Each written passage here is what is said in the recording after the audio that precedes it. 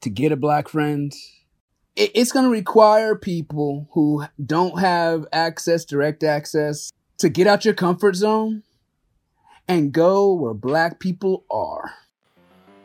I once read a study in a Washington Post article that said 75% of white people don't have any non-white friends. And I was fascinated with that stat, but not surprised. So many people, especially now, want to understand and have questions for that black friend they don't have.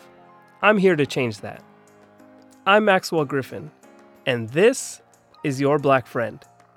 I sent out a plain old Google survey to white folks basically saying, if you had a black friend, what would you ask them?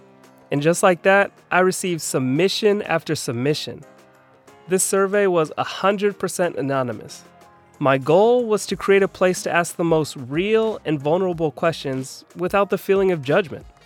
In each episode, I'll invite one of my black friends on and we'll address the questions that were submitted, being as open as possible.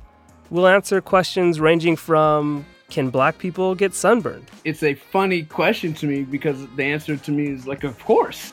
To, how do you feel right now? It is especially exhausting when people ask that question, but they do not want or are not ready for the answer. And even some common ones like, is it offensive when people touch your hair? How often do you see a black person going up to a white person being like, oh my God, can I touch your hair? Never! Never! That never happens. My hope is that we can ultimately all learn more about each other and feel comfortable having these sorts of conversations. So drop in, listen, subscribe, rate, review, wherever you get your podcasts, because my black friend is now your black friend.